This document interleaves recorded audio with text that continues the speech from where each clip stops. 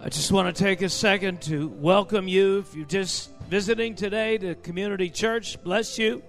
If you're watching us online, bless you. Thanks for being with us today. It's so great to be together as a family of God, isn't it? You know, we're a little more distance in between us, but our hearts are together. Our hearts are connected. So, Father, we want to say today, as we enter in, Lord, you're the one that really matters. Your glory, your honor, declaring your name, humbling ourselves and saying, it is before the Lord. Like David said to his wife, it is before the Lord that I stripped myself and I humbled myself and I danced and I looked like a fool in your eyes, but it was before the Lord. I'm going to honor him more than I honor myself today. So, Father, we want to say, Lord, you are worthy. Oh, God, you are worthy. Let's honor him. Let me share something. There are moments when God comes to touch you. But you know what? God is always looking for a man and a woman to stand in the gap for people who don't know the freedom you already have. This is one of those moments. This is one of those moments where we're not worshiping for ourselves. We're not worshiping for a euphoric moment for ourselves. We are worshiping and we are standing for a nation. We are standing for people that have not seen the light. We are standing for people who are under the bondage of darkness right now, and the Spirit of God is saying, is there a people who will cry out for the nations of the earth? Is there a people? Is there a people? Just begin to pray in the Spirit right now. Father, we contend. We contend for others that are not here. We contend for others that have not seen the light. We contend right now. We contend right now. We contend right now. We contend right now. God, mercy. Mercy on the nation of Canada. God, mercy on this country. God, have mercy on the nation of Canada. God, on the people of Canada. Lord, we say, remember your promise. Father, today, God, I pray for a revelation on your people to know the power that's in the sound of our footsteps, to know the power that's in the sound of faith, that we're not just an army that we're hoping for. There's not something coming off in the future. It's now. We are your answer to darkness. This people right here in this room. God. Father, we say, open our eyes. Open our eyes to the things we have not yet seen. God, I pray. Thank you, Lord.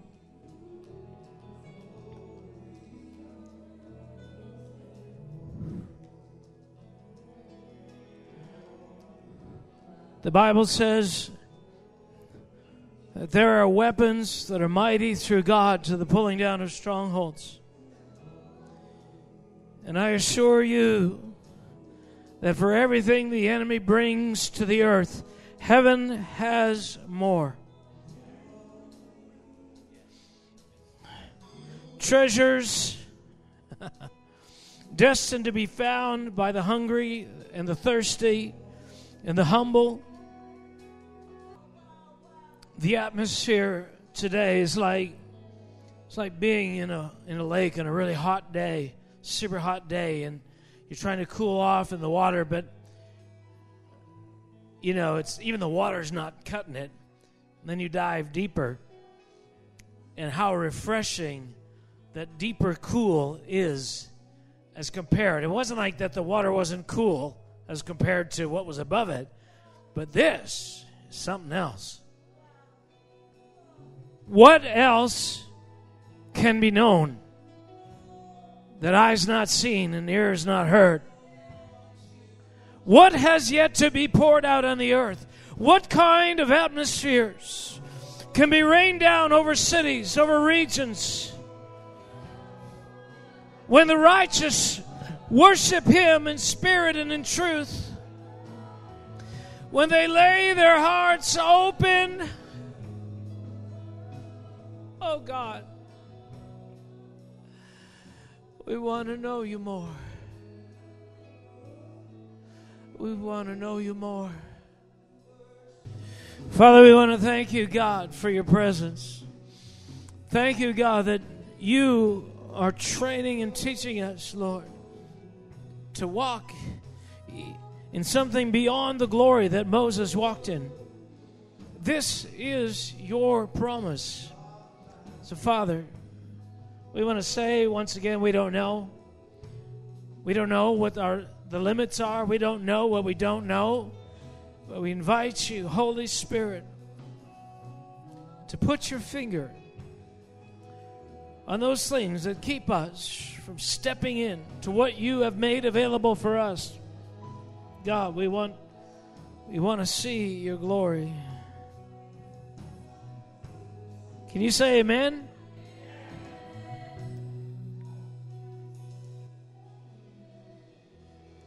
Amen. Amen. Wow, I was right. What else is there? That's always the question. Like, God,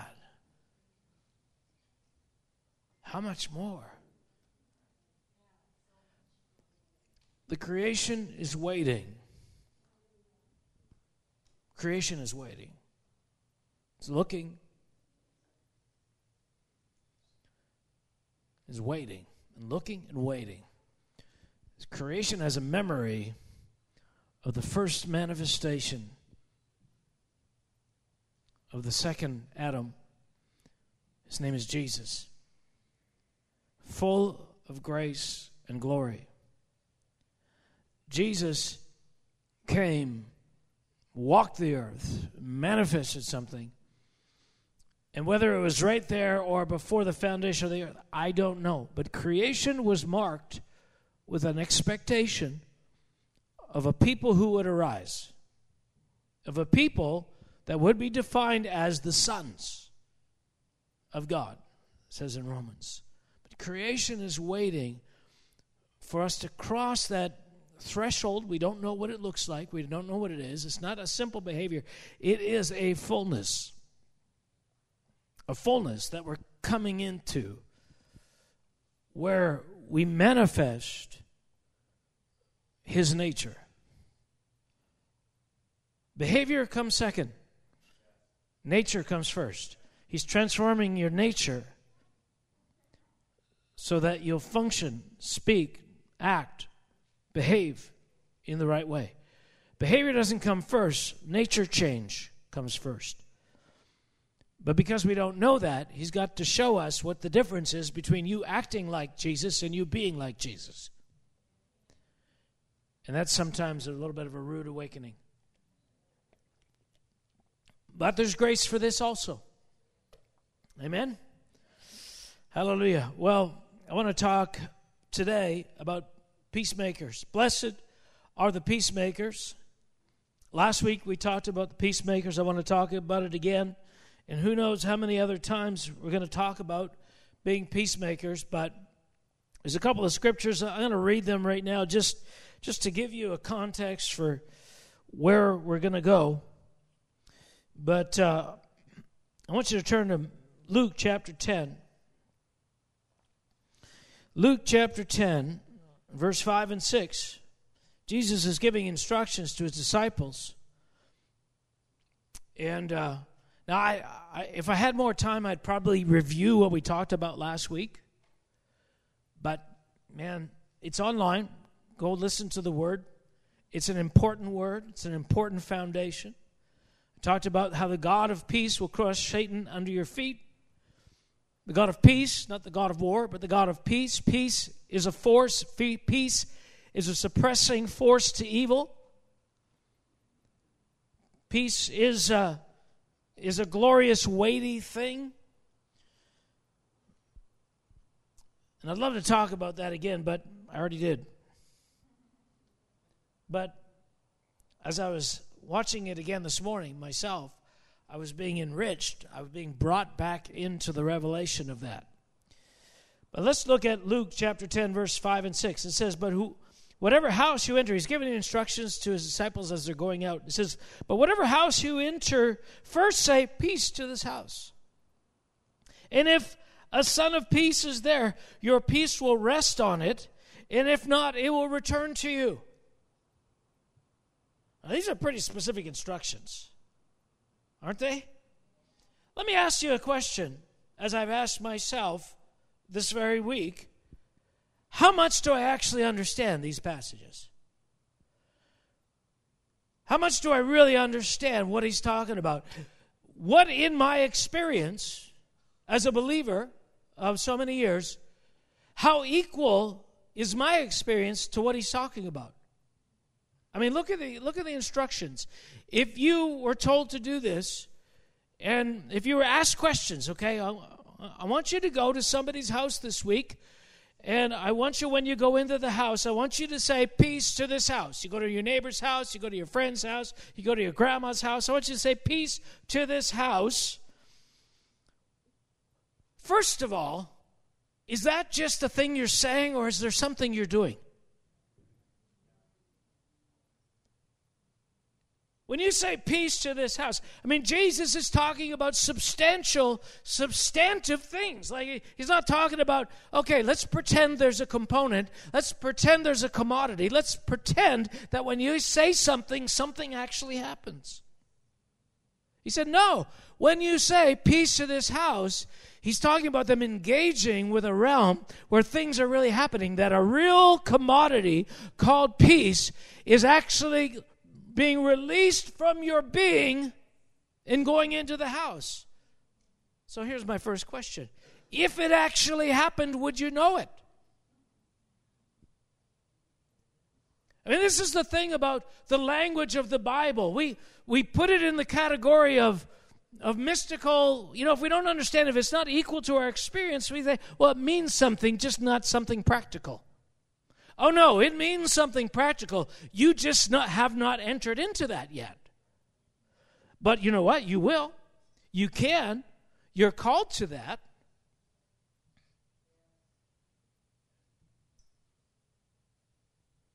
So if you went to somebody's house and you said, peace to this house, I mean, look what I just love this. And if a son of peace is there, a son of peace, what is a son of peace? How do you qualify for that? Where do I sign up? Where do I check the boxes? What do you do to qualify to fit the criteria? If a son of peace is there, your peace will rest on it. If not, it will come back to you.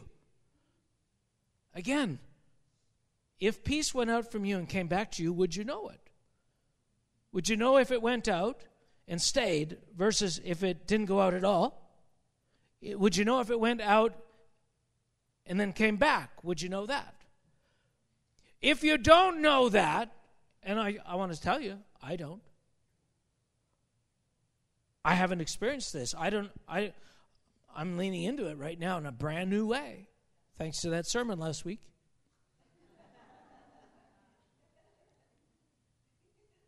I don't say things because I know everything. I say them because they're true, and I'm leaning into the reality of them. But I'm thinking to myself, yeah, this commodity is not that tangible to me. We got to get out of the theoretical realm. We got to get out of the doctrinally correct realm, as though if you doctrinally, give assent to this, then you know this scripture. You don't know this scripture. I don't know this scripture. I read it, I understand the words, but the meaning of it has not been lived out in my experience yet. Christianity is not theoretical. It's not philosophical. It's not even theological. It's a life that's lived out. John said, the things which ye have seen, which we have handled concerning the word of life we declare to you. This is, what he's saying is, this is real to me. I'm not giving you theory. I didn't go to school. I actually did this stuff. This stuff, when I'm talking about you from an authoritative position, is because I've tasted and I've seen. I've felt this. So Jesus is giving his disciples an opportunity to experience something he walked in. You remember when he was walking through the crowd that one time, and the woman with the issue of blood, she touched him and was immediately healed. You know the story. And then Jesus stops everything. His disciples said, hold a second. Somebody touched me. Yeah, more than somebody, the disciples, everybody's touching you. How is it you don't understand this, Jesus? Right? No. Somebody touched me. I felt power go out of me. You see, these things were common, everyday occurrences to Jesus. This was part of his language, not because he was walking in a dimension of theoretical knowledge that he was saying, if you have also this theoretical knowledge, you could say these Christian things, these theologically correct things. There's an experience that you're supposed to have that matches the theology you think you have. And so God is saying, listen, I am creating ambassadors of a kingdom. I am equipping your hands with the power to step onto properties, Gavin, to step into houses and say, peace be to this house. Now, one thing we don't know, okay, so if your peace comes back to you, then what? He said don't stay there, but, what if you're just in there cutting a tree for the day? What do you do? Do you witness with peace? Do you deposit seeds of peace? What do you do? Well, that's a journey for the evangelist. That's a journey for all of us in one respect, but how do we minister this stuff? It's more than informational. So God is calling us out of the theoretical into the actual. So, let me just throw this out there because we're here. The reason why I challenge and I push, or I call you to worship, I call you to pray in tongues, I call you to do certain things, is because I want you to cross the invisible thresholds you don't know yet are there to come into another experience. Because the nature of the way that God trains you is you have an experience first by accident, and maybe many times by accident, but eventually you realize that there was actually a path from here to there. And you can go there on purpose. I realized that as a young Christian. Oh, I just realized our new lights are up. Good, they're working. Excellent. I was staying back here, staying in the light, but I realized, hey, there's quite a bit of light up here. I just noticed they're there. Anyway, I digress. What was I saying?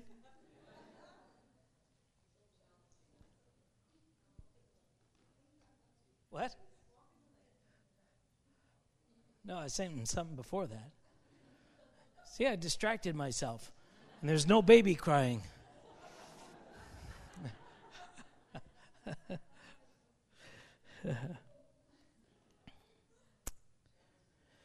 Yeah, because when I got saved, I started going to chapels. I went to Bible college. I went to church. And when I'd be in the meetings, this presence, this atmosphere would come, and I just loved it. My heart was so hungry for it. And then I started having that experience with the presence of the Lord, not in official church meetings. I started having it in the dorm room with a guy with a guitar and a few of us. And I thought, wow, I can get that here also. And so I thought, I wonder if I learned to play guitar myself and could sing badly and then get that. And so I began to do that. I began to find ways to worship. You know, we didn't have all the conveniences of iPods and digital media the way we have now, but I wanted to be able to worship because to me it was like a realm, another environment, and I could go there on purpose. And when I go there, I start thinking in ways that where I don't have to try to think about how good God is. It just cascades down upon my being, and I'm soaked, I'm drenched in this presence and this reality of who God is, and discouragement goes out the window, and heaviness goes out the window, and fear fades from my life and stops being this demonic thing crunching at my brain all the time. I can go to a place where there is freedom. And so God is saying, yeah, but that place is a real place, and what you experience is a real thing. There are commodities, there are atmospheres. In the same way you have oxygen and air all around you, there's actually substance to that. It is a thing. My presence is a thing. My peace is a thing that can change the world. And what I'm trying to train you to do, Mark, and the rest of us, is that you have an access to that aroma, that presence, that atmosphere, and you can shed that wherever you go. Not just, here's a track. Nothing wrong with a track that says you must be born again. But sometimes what we do is we present information instead of atmosphere. Sometimes we don't present the commodities of the kingdom, right? The kingdom of God is righteousness and peace. Let me tell you about the kingdom. Are you talking to me about the theory of the kingdom, or are you presenting the kingdom to me? Are you presenting righteousness and peace, or are you talking about the attributes of righteousness and peace? Many Christians are like, oh, there's a difference? There's a difference. But we can't present and bring to others what we don't know how to walk in purposely. So God is saying, what if when power went out from you, you knew it? When Jesus was touched by the woman with the issue of blood, virtue went out from him. What if when you prayed, you could feel the level of power that was on that prayer, and to know that prayer was better than this prayer? And if there's a better prayer and a worse prayer, there must be an even better prayer and an even better prayer. You see, this is the reality of God is trying to train us. It says, listen, there are levels, expressions, manifestations of the atmosphere of heaven, one building on another, one each more glorious than the next. And what happens, the enemy succeeds in locking us into an experience that is, well, I guess here we are. Now we just go to church and pay tithes the rest of our lives. No.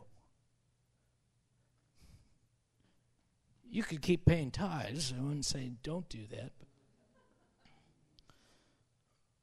But there's this tangible, beautiful stuff.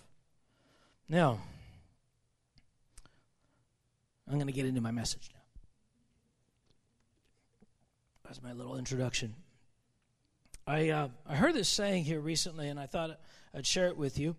Not that this guy's not a Christian or anything, but he said something that's quite profound. It's Neil deGrasse Tyson. He said, a great challenge of life is that you can learn enough to think that you're doing it right, but not enough to know that you're doing it wrong. That's a challenge in every realm. Superficial knowledge gives a sense of competence, a sense that you are an authority or familiar with something, But the reality is that first plateau of knowledge only gives you the illusion of competency, but not enough to know that the level of knowledge you presently have now is incomplete. And that exists for every level of knowledge. I mean, talk to anybody with in-depth knowledge of something, and you can see that, the layers of knowledge, and how it's easy to make assumptions about certain things when you know just a tiny bit. Well, no more so is that true anywhere than in the kingdom of God. Superficial knowledge gives us a sense we really know something, and that's because there's no measurements. How do you measure amounts of peace? Do you know the peace of God? Oh, yes. How much? I don't know. How do you measure that? 10. I know it 10. Out of what? A billion? Right? How do you quantify these realities? And see, what the enemy tries to do is it tries to create complacency that, okay, now you're in. Now you got your name on the kingdom roll. Your name is written in heaven. You're done. Like you're on your way to heaven. What do you do now? Well, just try and be more faithful. No, it's far more profound than that. The kingdom of God, the life, the joy, the strength. The joy of the Lord is my strength. So what? If I laugh a lot longer, I'll be more tenacious? No, joy is a commodity that gives you strength. We can spend all of our time trying to be strong, or we can tap into the commodity that makes us strong. And you trying to be strong, pretending to be strong, acting strong, is not nearly as good as drinking from the well of joy. It causes you, it's like being plugged into a battery that you keep having to charge up versus plugged into the grid. Joy. The joy of the Lord is a river, an unending river that you can tap into. Somebody, man, you ever notice somebody, they're so joyful all the time, like, man, don't you get tired of doing that? No, because the people that are joyful all the time have tapped into something. They're not putting on the painted face of happiness. They're tasting of a commodity. The kingdom of God is about you tasting of the commodity of joy and peace and righteousness. There's an essence to it with layers to be discovered. Beautiful, beautiful layers. So we can have this superficial awareness of something. In fact, I'd love to confess right now, but that would take too long. All the different ways I've done that. But here's the thing. Even this statement, though it's correct, and I like this statement, it hints at a problem that we have. It says, knowing enough to think you're right, but not knowing enough to know you're doing it wrong. How do I transition to this? Father, I pray right now, God, that you would cause us to know, Lord, the deeper realms. See, part of the problem is we get locked into right and wrong, good and evil all the time. And so we're trying desperately not to do it wrong. But when that's your orientation, the reality is you've missed something. Now, this is not a real plant, but it's nevertheless beautiful, is it not? Some respects. I've seen better. I've seen worse. Right? But let's say that was a real plant. Let's say that was a real plant. And you know that it came from a seed. You know, one day you put a seed in the ground and that seed popped up and you saw the beginnings of maybe one of these. Maybe this is as big as it gets, right? And when you first planted that first little sprout that stuck out of there, do you look at that and say, you're doing it wrong? No. You don't say you're doing it wrong. Yeah, but I've seen the final version. I've seen one of those. It doesn't look like that. It looks different than that. We don't take our 2-year-olds who are beginning to walk and say to them, "You're doing it wrong." Right? Wrong? See, the world in which we have been born into always views everything as right and wrong. But when the Bible's talking about knowledge, and it's talking about revelation, it's talking about the kingdom, it's talking about behavior, talking about transformation, it's not always talking. There is right and wrong, good and evil in the purest sense of the way, but that's not when the Holy Spirit is on your life, when the Scriptures are speaking about you, when it's saying, "Be perfect as I am perfect," it's not saying be good. It's saying be complete. It's actually referring to a process that begins with a seed and ends up with something in its mature state. The kingdom of God is always about seed time and harvest. This is a kingdom principle that began and it's sown into creation. We see that in creation, seed time and harvest. That means the seed and the harvest, the full-grown version of the seed, whether it's a carrot or an apple tree or whatever it is, the DNA, the only difference between this and this is time. You got seed, then you got time, then you got harvest. Seed, time, and fullness. So when the Lord is looking at your life, we always ask this question, am I doing it wrong? Am I doing it right? Am I doing it wrong? Was it a little wrong? Was it a little right? And of course, if we're told we're doing it right, we feel so good about myself. But if we're told we're doing it wrong, it's like, oh, I'm such a loser.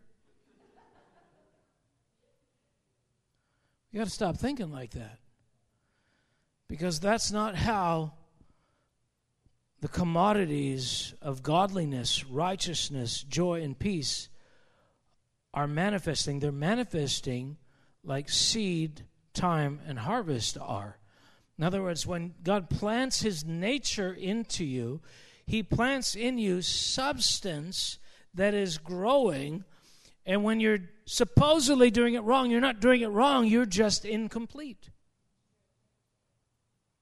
And so when somebody says to you, you're incomplete, there shouldn't be the same sense of condemnation and shame that you associate with being wrong. Because we never tell our child in grade 3, why don't you know calculus?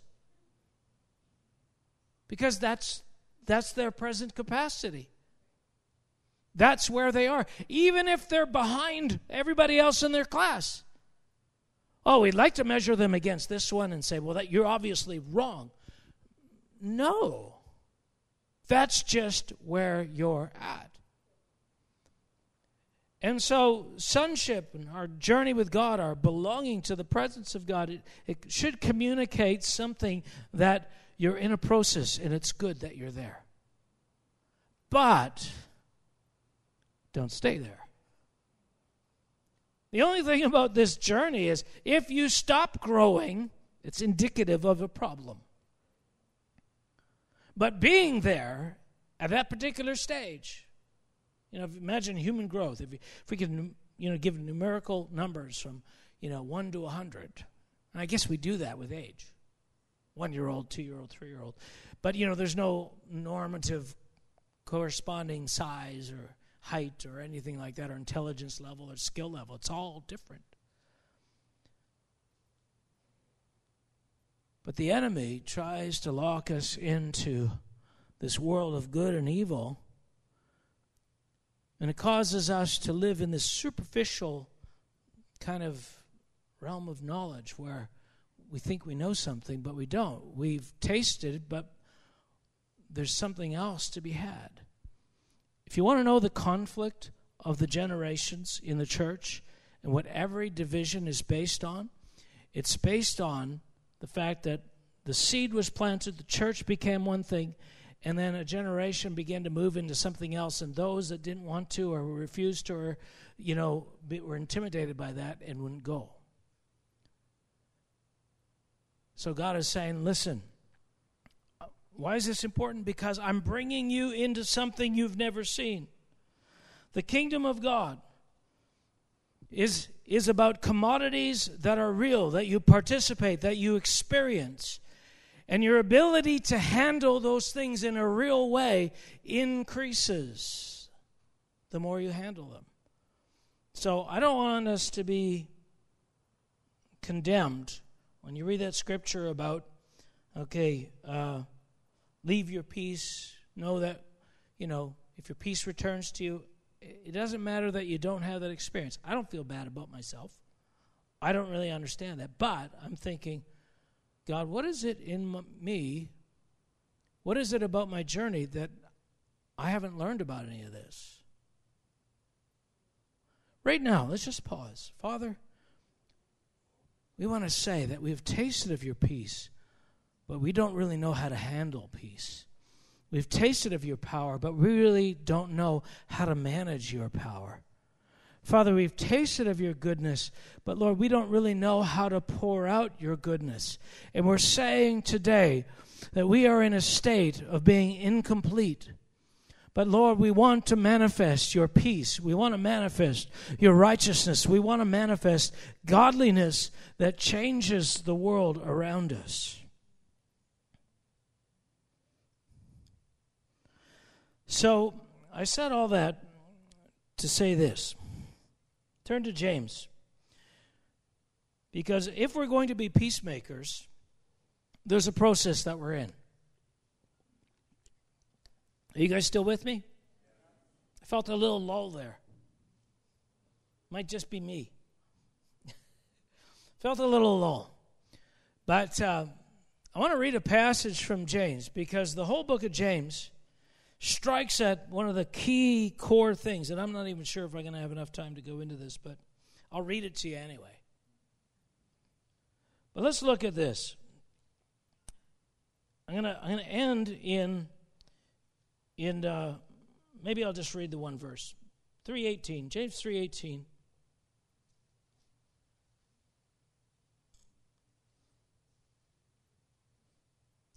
Says, now the fruit of righteousness is sown in peace by those who make peace.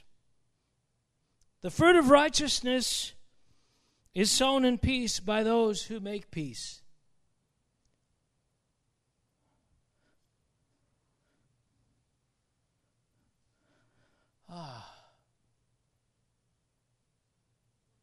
I can't really go into that too much today. But I want to say this, that the kingdom of God, the manifestation of the God of peace on the earth that's going to crush Satan under your feet, that thing is, that end, that victory is going to come because you know how to sow righteousness and make peace. We're living in the inertia of the efforts of our fathers and our fathers' fathers who sowed righteousness into the land, and we are living in a realm of peace, better than the Pax Romana, better than the peace of Rome. I mean, we in Canada here have been free from war on our territory for hundreds of years. Where does that kind of peace come from? Well, for some people, they think, well, let's just not fight. No. Peace is deeper than not fighting, we began to talk about last week. Peace is deeper than drawing a line between combatants and keeping them apart. Peace is a manifestation of a commodity that comes from heaven, and it comes through, evidently, sons of peace who impart peace and who sow righteousness that brings a yield of peace.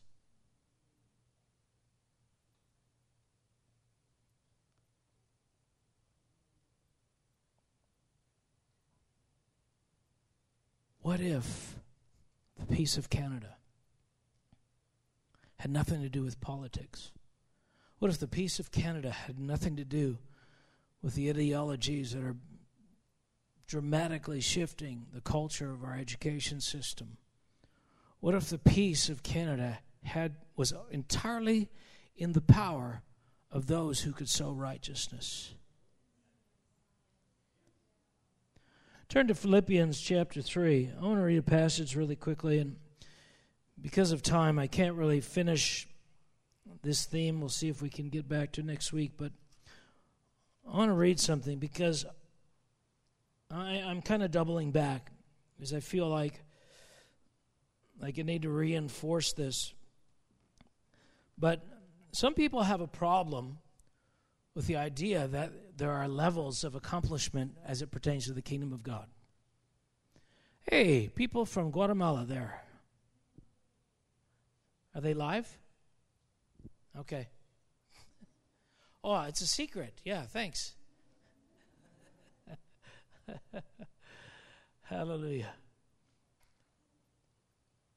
I want to read a passage in Philippians because there's a competence that God wants to give us, that we could actually build something in Spruce Grove that could be a monument to the kingdom of heaven that shines brighter than anything we've ever known before.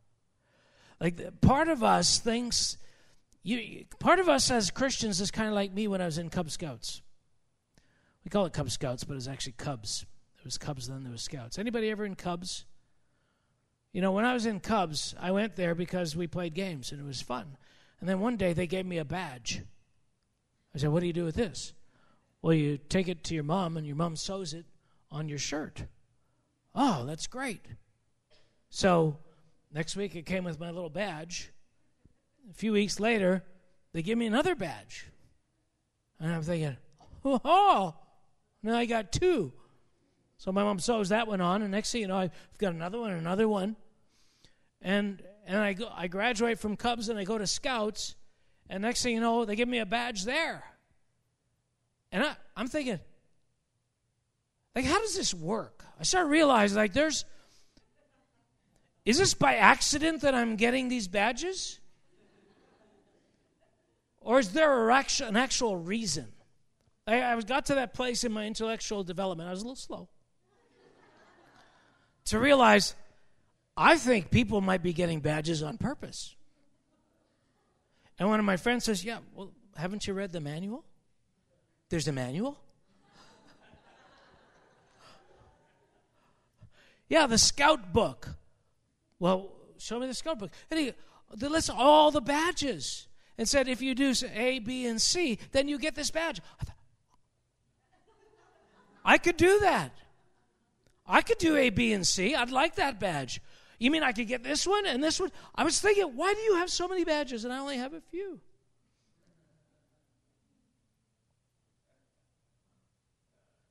You know, I found out later that you could get bronze chains and a silver chain and a gold chain.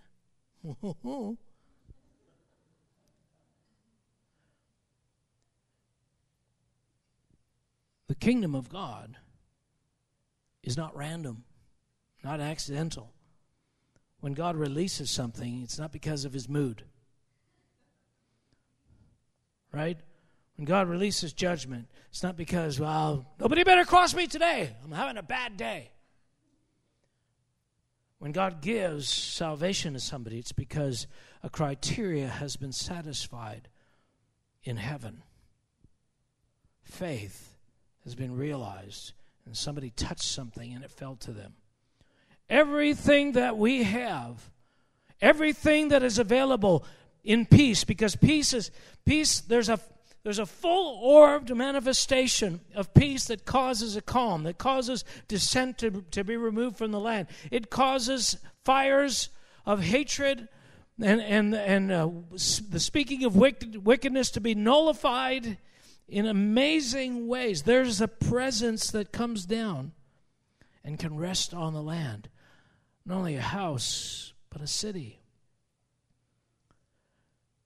People, when this church was at war, people would come in the room and they could feel it. They could feel the strife. And it makes them feel unsafe. When people come in and they feel judged, all right, sometimes it's because they just are paranoid and they think they're being judged all the time, but sometimes it's because the atmosphere is not one of family. It's not one of safety. It's, people are scrutinizing you. They're wondering why you're not wearing skinny jeans. God forbid that would be the culture that we would create here of criticism and nitpicky and, oh, you're not doing it right. You didn't say the right word. You didn't say it this way. You should watch more of this guy because that's the style we should be having here. We should do more Bethel. We should do less Bethel. Peace is a commodity that comes out of sons of peace who sow righteousness and reap the fruit of peace. But all of this comes in degrees. Let me just quickly read to you. This is what Paul says. Brethren, verse 13, Philippians 3. Brethren, I do not count myself to have apprehended. But one thing I do, forgetting those things which are behind and reaching forward to those things that are ahead. What is he saying? He says, listen, I've touched some things, but I want more of those things. I've experienced some of those things, but I know that there's more to be had. I am leaving some things and going into higher things. Well, maybe he's just talking about leaving sin and going into righteousness. Well, we'll see. He says, I press toward the goal of the prize of the upward call in Christ Jesus. Therefore, let us, as many as are mature, have this mind. And if anything you think otherwise, God will reveal even this to you. Look at verse 16. Nevertheless, to the degree that we have already obtained, let us walk by the same rule and be of the same mind. Peace, joy, righteousness, strength, authority, godliness, holiness. These are commodities that come from a person. But the way that they're manifested is seed, time, and harvest. There's a seed of the very nature of Jesus Christ inside of you. And you can water it, and you can let the presence of His glory shine a light on it, and with watering it and light, it grows because, well, it's not about, well, I need to be a better Christian. No. Yes. But how is the question. You don't be a better Christian by trying harder. You be a better Christian by allowing the seed to come into fullness. Godliness is the fruit of a seed that was planted into you. Everything you have as a Christian is a commodity that you can taste and see, that you can handle, that then you, after you've handled it, after you've tasted and seen, you will manifest a certain dexterity, a certain skill in administering that thing. Healing. Healing is something we can grow in. God doesn't change, but we do. To the degree that we've attained, let us so walk. There's a spirit out there trying to tell the church, no. You get saved and then you hang around until you die. You get saved and then you try to be good until, again, you die. That's not what Christianity is. You've been introduced to streams of life that come from God, and God is saying, I want you to get good at this. I want you to get good at peace. I want you to get good at righteousness. I want you to get good at godliness. I want it to flow through your life, and I want you to be able to sow it to your neighbors who don't know me. Father, I pray today, oh God, we could sow righteousness all over this county. Right now, because of policies in our city, dandelions are being sown everywhere. We are being inundated in dandelions. What if spiritually we could be inundated in righteousness if the sons of peace knew how to sow righteousness? What if a fruit of righteousness, righteousness beyond our comprehension, righteousness that's such that even the ungodly were compelled to aspire to being good because of the level of actual righteousness there was in the region? The effect of true righteousness cannot be measured. It's so great. Peace. It's not the absence of war, the presence of conflict. War is not the presence of conflict. It's a fruit of heaven that comes down to the earth to a people who know how to handle it. Father, we say, God, and this is the call right now. There's a line the enemy has drawn and basically said, yeah, you can't get past that. That's just, you're limited. You just live in what you know right now. You just try to do your best and fail a lot, but try to do your best. God, we declare that we're coming into something as a people. You've called us to a fullness, to look like Jesus, to sound like Jesus, to think like Jesus, to feel the feelings of Jesus. Lord, we will not stop until that reality has completely consumed every passion, every motivation. In Jesus' name, I want to say right now, sexual immorality is not normal. It is not to be expected. You don't have to rationalize it. You can lean into righteousness. There is something to be had. We are not the victim of our passions or our desires. We can be different. There's a fruit. There's a reality. Thank you, God. Can you say amen?